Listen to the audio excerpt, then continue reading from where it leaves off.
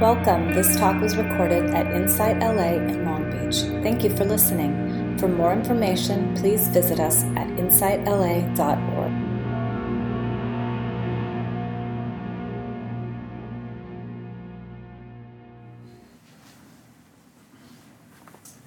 So, welcome everybody. Happy Father's Day.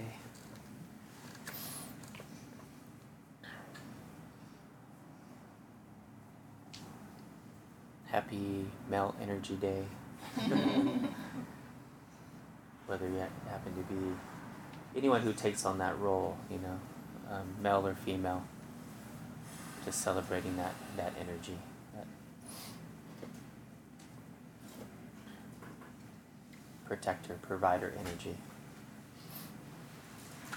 So, I'm going to talk a little bit today about the common misconceptions.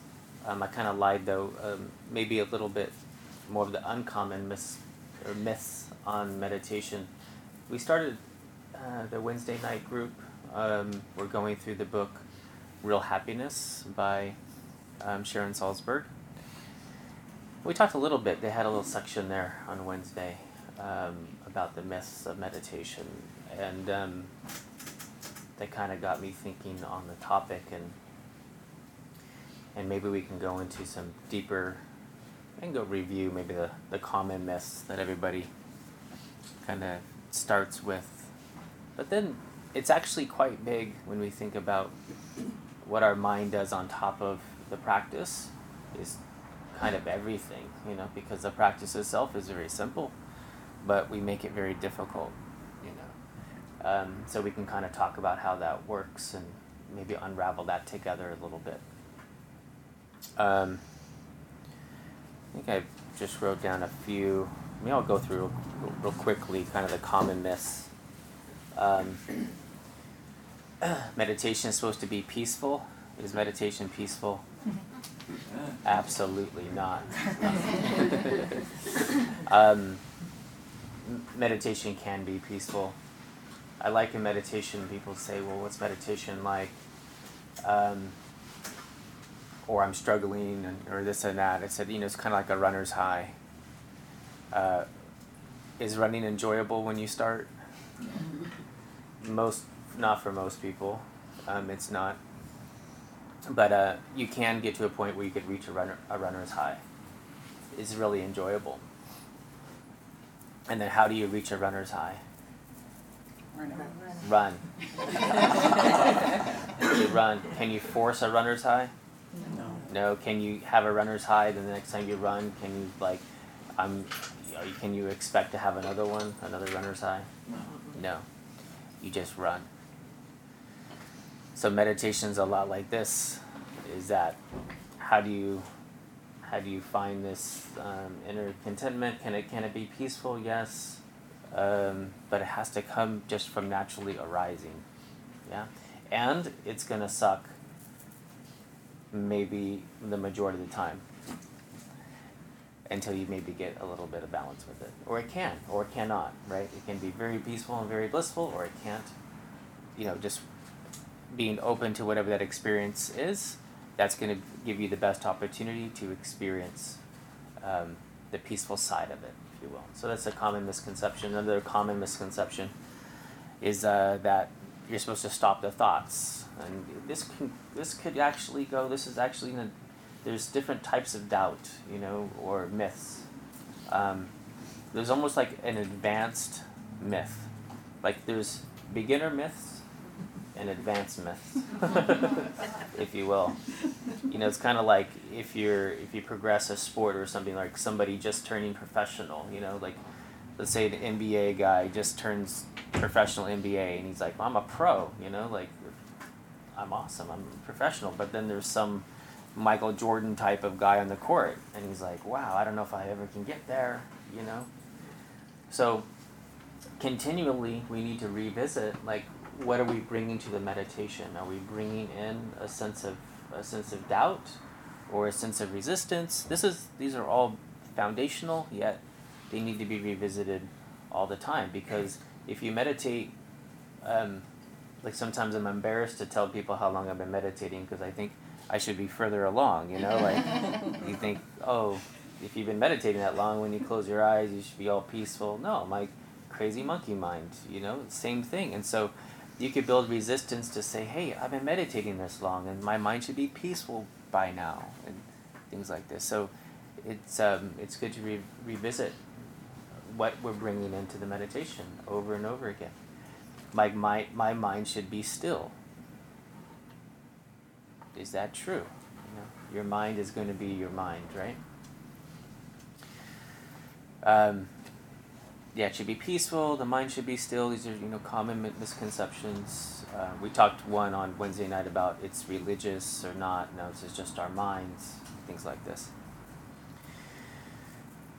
But when I think about myths, in this way, this category that comes up to me is view. So in the major categories of the paths, from the Mahayana standpoint, is right view, right meditation, right conduct. So these are big major pieces. So the right view is the most important piece, and this kind of goes along with it, the view of what we're bringing into the meditation.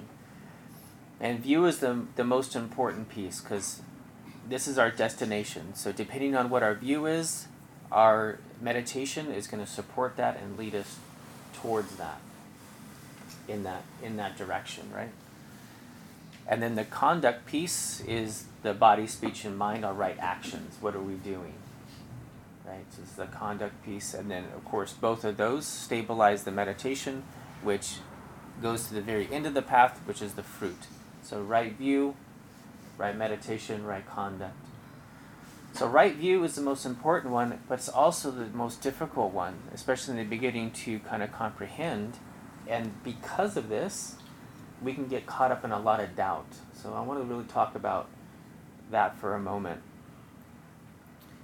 And then how can we pierce through that doubt and kind of move away from right view in a way. We need right view to get out of right view.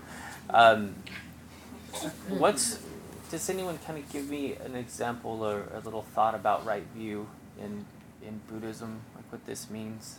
It's kind of can be obscure a little bit. Sure. I'll try. Sure. I forgot the name of the woman who came and taught a few weeks ago, but she talked about right view. Elsie. Yeah. Yeah. And she talked about that's what you have first, and yes. It's the idea that, about there's no good and there's no bad. It's all, about equanimity. Mm-hmm. I guess that's all I have to say. Good. Yeah. So there's an ultimate that goes along with this. There's an ultimate right view, which is in Buddhism called emptiness, which is just no good, no bad, that everything is empty of inherent existence, and that we impute labels on top of it. But it's much like quantum physics, that yes, there's a table here, but the table's just vibrating at different energy, that everything is energy, but we kind of draw lines around it. So the topic of right view is very, very broad and very big, and yet this conceptual understanding of emptiness puts us on the right path. So therefore, we're not trying to construct anything around our meditation, right? We're not trying. We're set to not experience something false. So it puts us on the right course if we have a good understanding of right view. So that actual piece I want to throw out for now, because getting stuck on this could actually impede our direct, our here and now experience of meditation. So I heard Gil Francel say something in relation to this one time. I'll actually read it exactly what he said. And this is exactly how I feel about our motivation and our right view into the day-to-day practice. And he said, the means of practice should reflect the goal.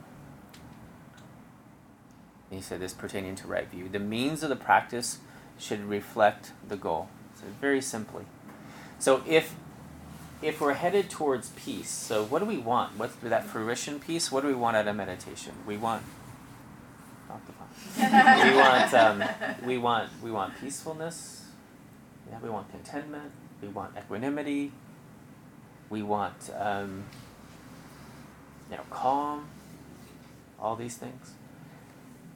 So, and again, this goes into the Vajrayana path, the resultant path I talked about a couple weeks ago. Then that's what we take into our practice. That's right view. If we want peace, we come to the meditation with peace. Right? If we want contentment to arise, love to arise, this is what we bring into the practice. So this is what we bring into the meditation. It's so much about attitude. The attitude of our practice is so big. You think about the practice itself of meditation. Let's say you could spend a lifetime just focusing on your abdomen. It's so simple, right? Just recognize the sensations caused by the movement of breath in your abdomen. And when your mind wanders, notice and bring it back. That's the whole meditation practice for a lot of Theravada monks. That's it. That's simple. But your attitude, what you bring into this, is everything else. Like everything else is that. Are you bringing striving? Are you bringing, tons of this strong effort? Are you bringing in doubt? Are you bringing in, I only have 10 minutes, I'll never make it to Buddhahood, I wish I could do more, do I need to do more? Are you bringing in comparing mind, someone else is doing more? What attitude are you meeting your practice with? This is really it,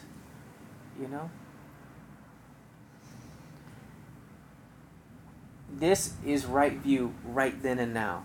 That's right view.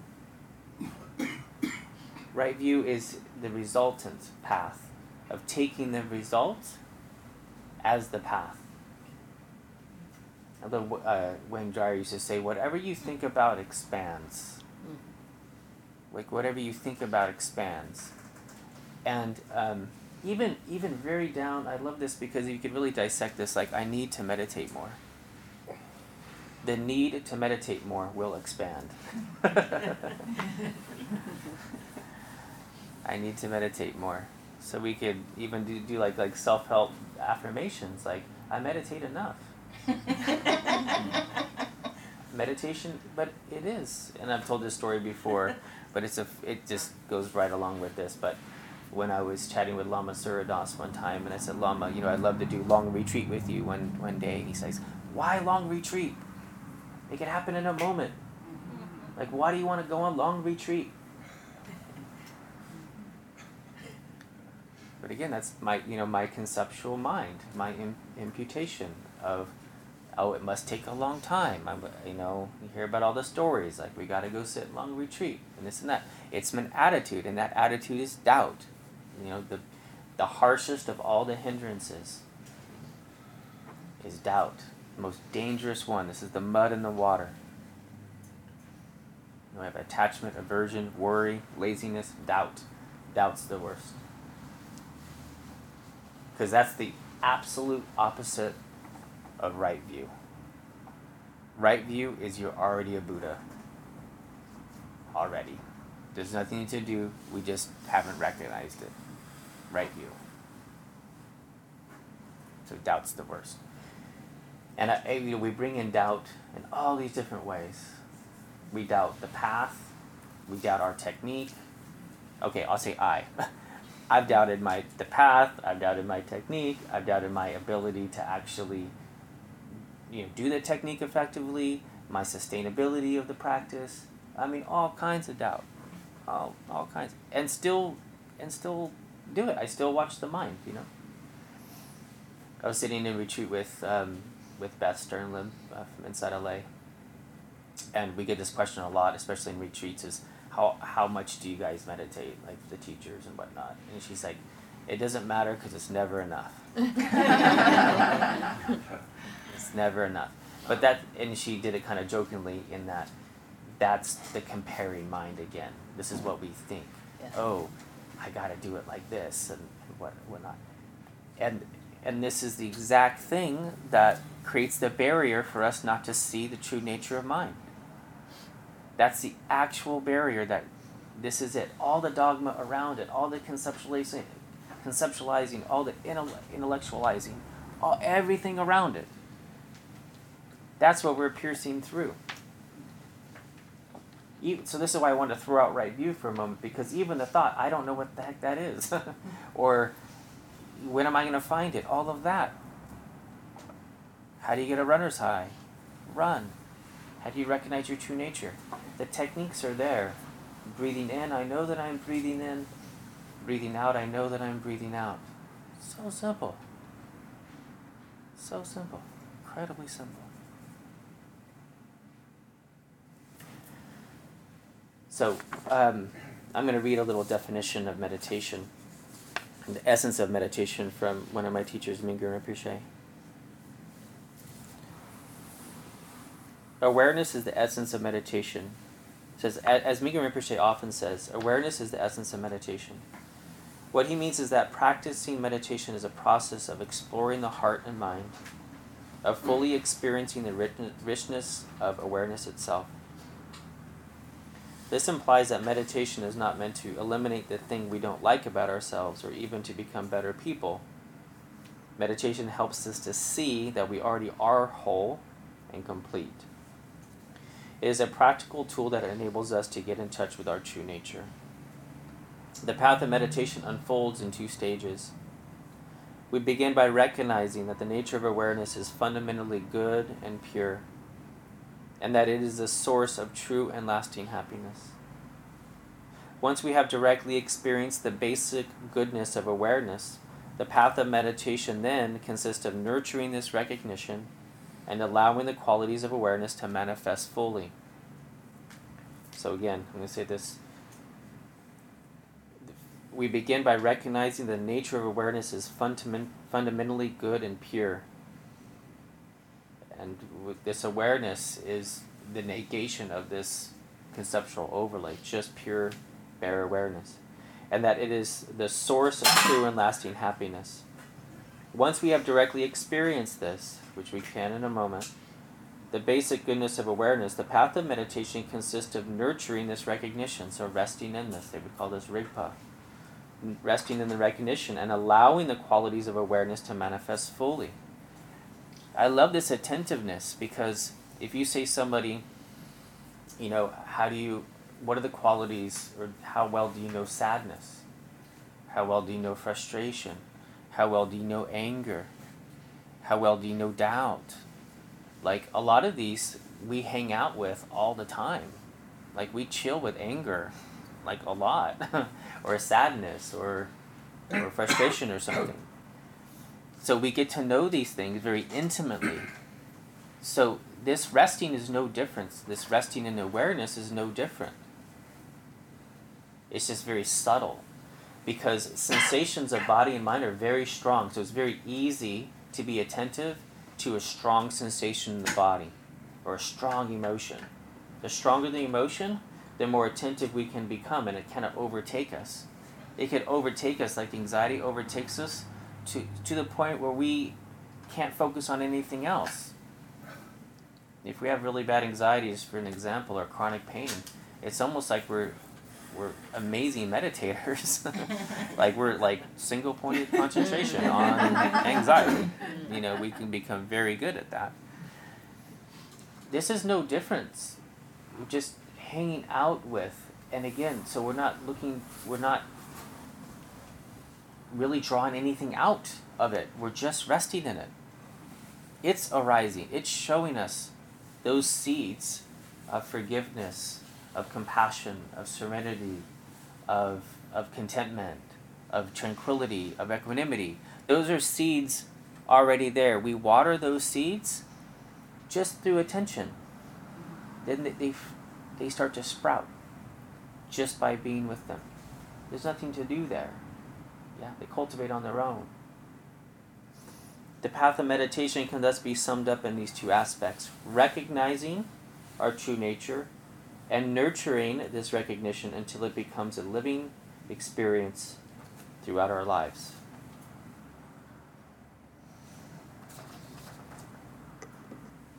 And I wanted to do some meditation now in this way. But I'll end with the Suzuki Roshi quote. Somebody asked Suzuki Roshi, "If I do this practice, will I get enlightened?" Roshi said, "If your practice is sincere, it's almost as good." So, again, talking about the attitude that we bring into it. Will I reach enlightenment? He kind of threw that out, this kind of like ultimate realization of ultimate view. He threw that out for a moment because he wanted that student, just to be right here. Well, maybe the student, couldn't be that for that moment, that ultimate. But if your practice is sincere, it's almost good enough. See that, now that we could take into right here, we can come to that sincerity in our practice, right? So I want to do a meditation, and this meditation is more, we call it objectless shamatha, just resting. This is the precursor to like Dzogchen. So this is one we do right before. And this is a very subtle practice. It's going to feel like nothing's going on. Right? It's a very subtle, very open, very loose container.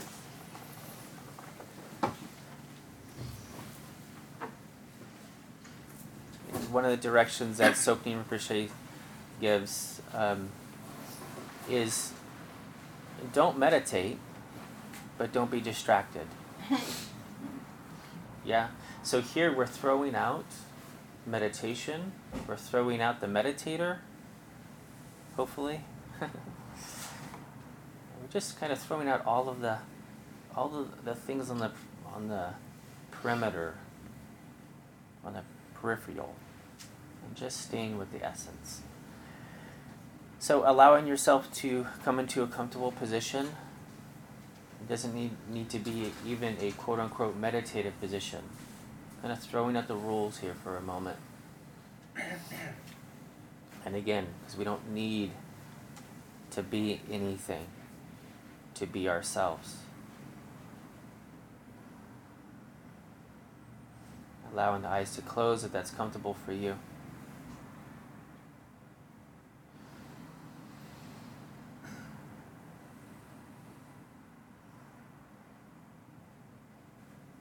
So becoming aware of awareness. This is the basic acknowledgement that you're alive and that you're breathing. The simple faculty of mind that knows that you're here.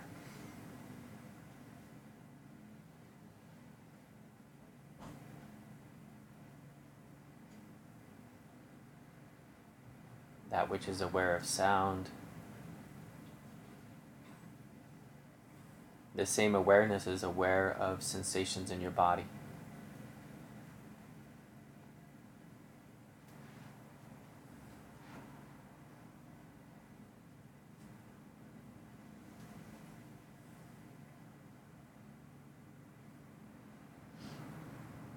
The same awareness that can watch a thought coming and going.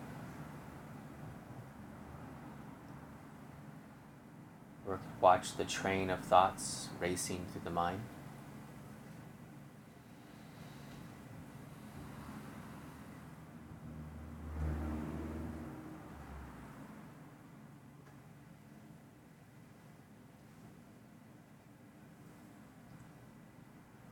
So noticing awareness and noticing that which awareness is looking at. There's awareness, and then the awareness is looking at sensations in the body.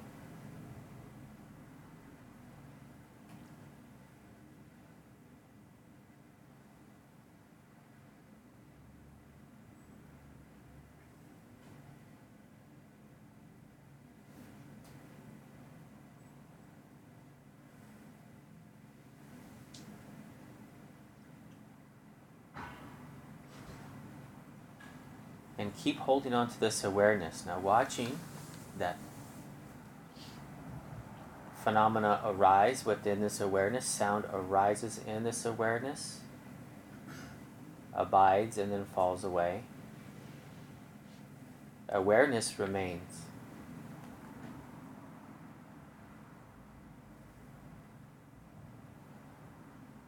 As long as you recognize it, awareness is always there. Thoughts come and go. Sensations come and go. Sound can come and go.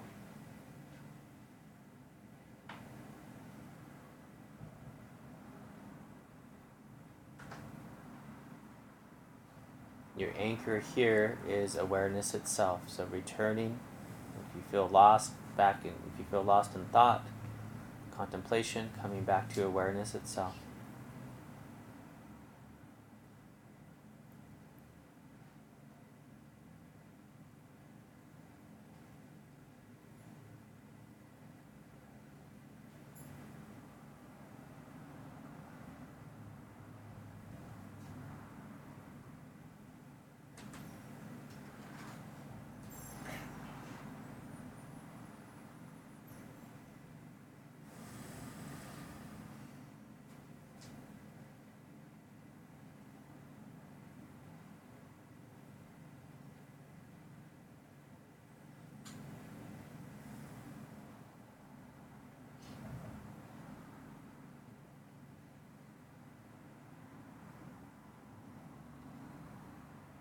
Now, since awareness is naturally arising, there's nothing for you to do, nothing to cultivate.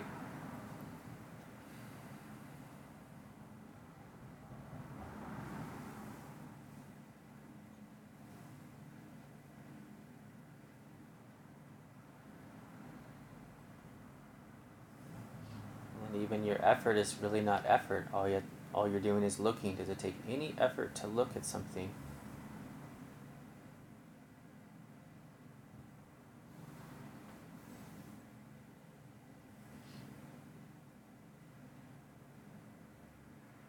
So doing your best just to rest in awareness.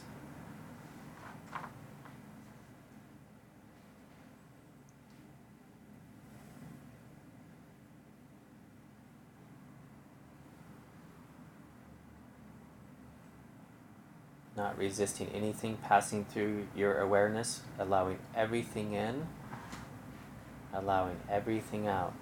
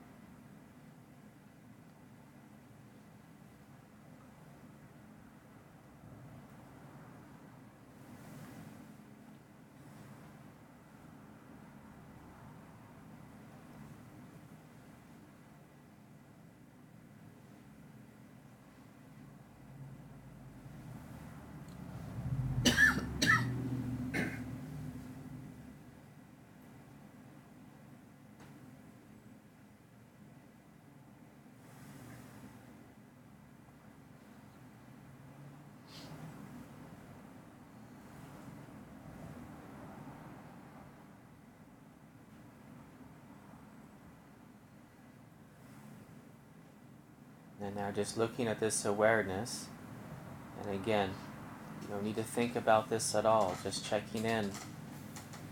Your awareness itself, does it have an ending? Does it have any boundaries?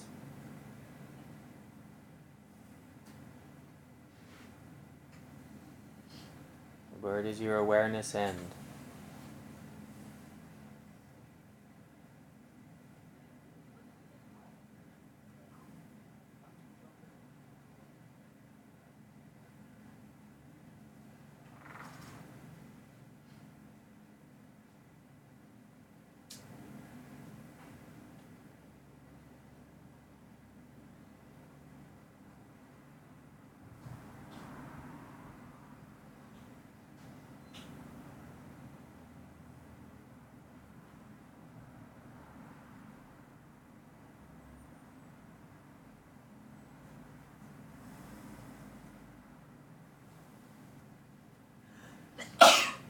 So allowing yourself to blend with the vastness of that awareness. letting thoughts come and go. Try not to conceptualize it, just experience it.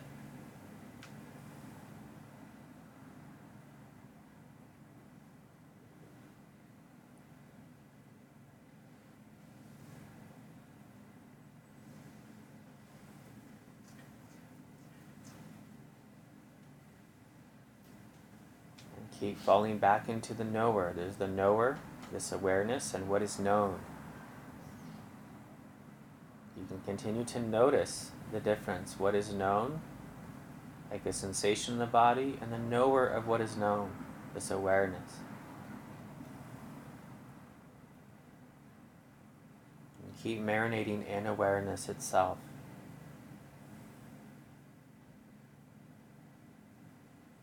Letting everything in, letting everything out.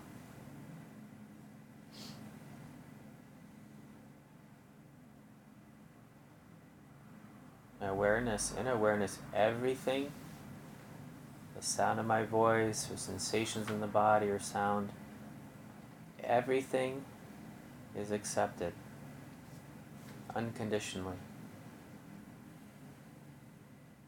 Innate in this awareness is this openness, this kindness.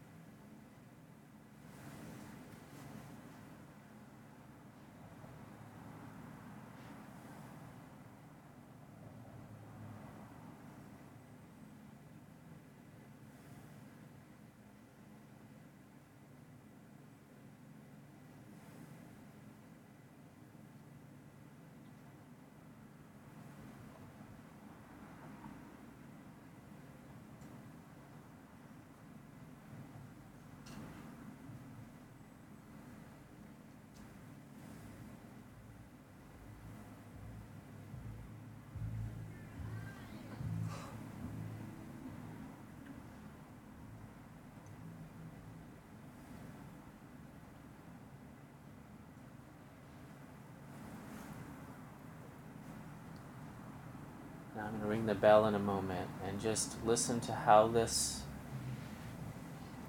sound arises within awareness, just like everything else has been arising, abiding, and falling away. So hanging on to the awareness, and maybe just look, where does the sound meet awareness? Does awareness go out and meet the sound? Does the sound come into awareness? Is the sound into your body? Where do you actually hear it? In your body? Where in your body? Just looking into this mingling of awareness and sound.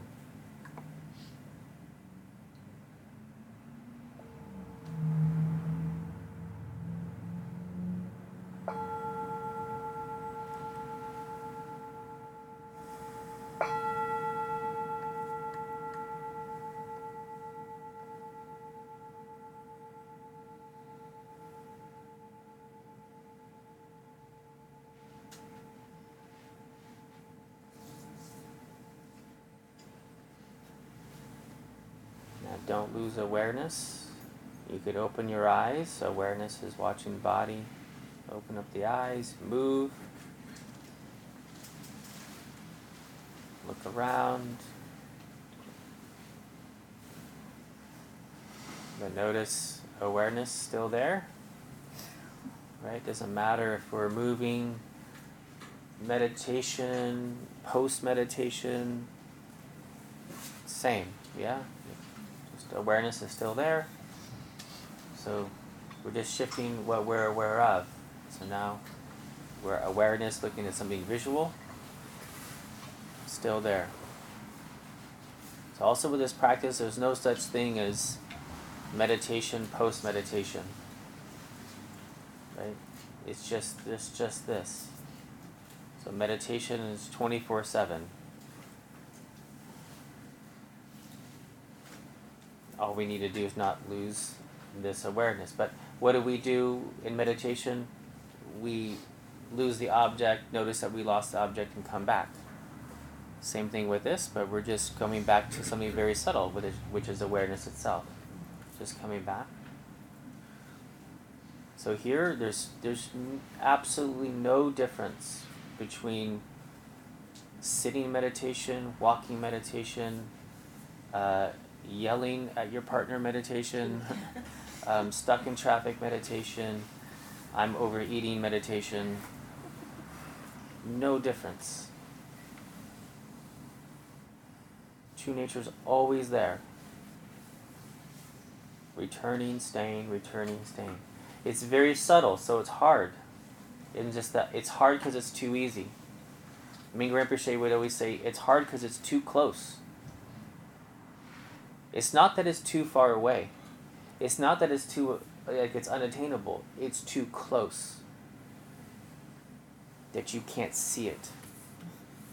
And that closeness and this further awayness is what I've been talking about, how what we put on top of it. Like this is what separates us out.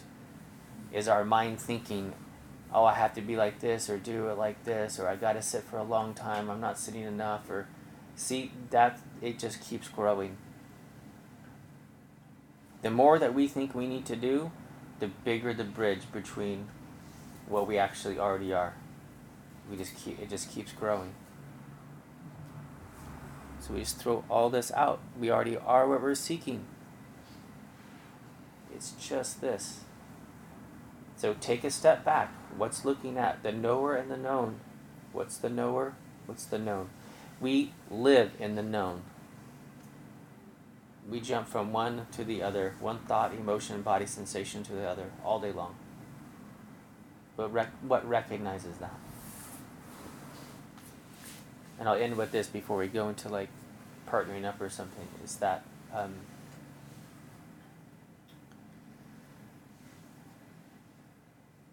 it's so interesting how we try to find firm ground on that which is impermanent. We try to find safety in that which is impermanent. And when we move into awareness, we feel unstable, which is so weird. We lose a sense of groundlessness. Emptiness is the firmest ground you could stand on. It's permanently there. So when you start to feel yourself, maybe in a sense of groundlessness, remember to turn up the volume on love and compassion, which is innately there in awareness, and recognize this is a stable home base. That which I'm grasping onto is always slipping away. Why would I grab onto that? That's gone. The more we come home to awareness, the qualities of awareness start to ripen, and then it feels like there's something, because emptiness is not nothingness. It's no thingness. But it doesn't mean it's not something. It's not there. It's something you can't describe, but it's definitely. Like you can't just describe presence. The presence is there, yeah?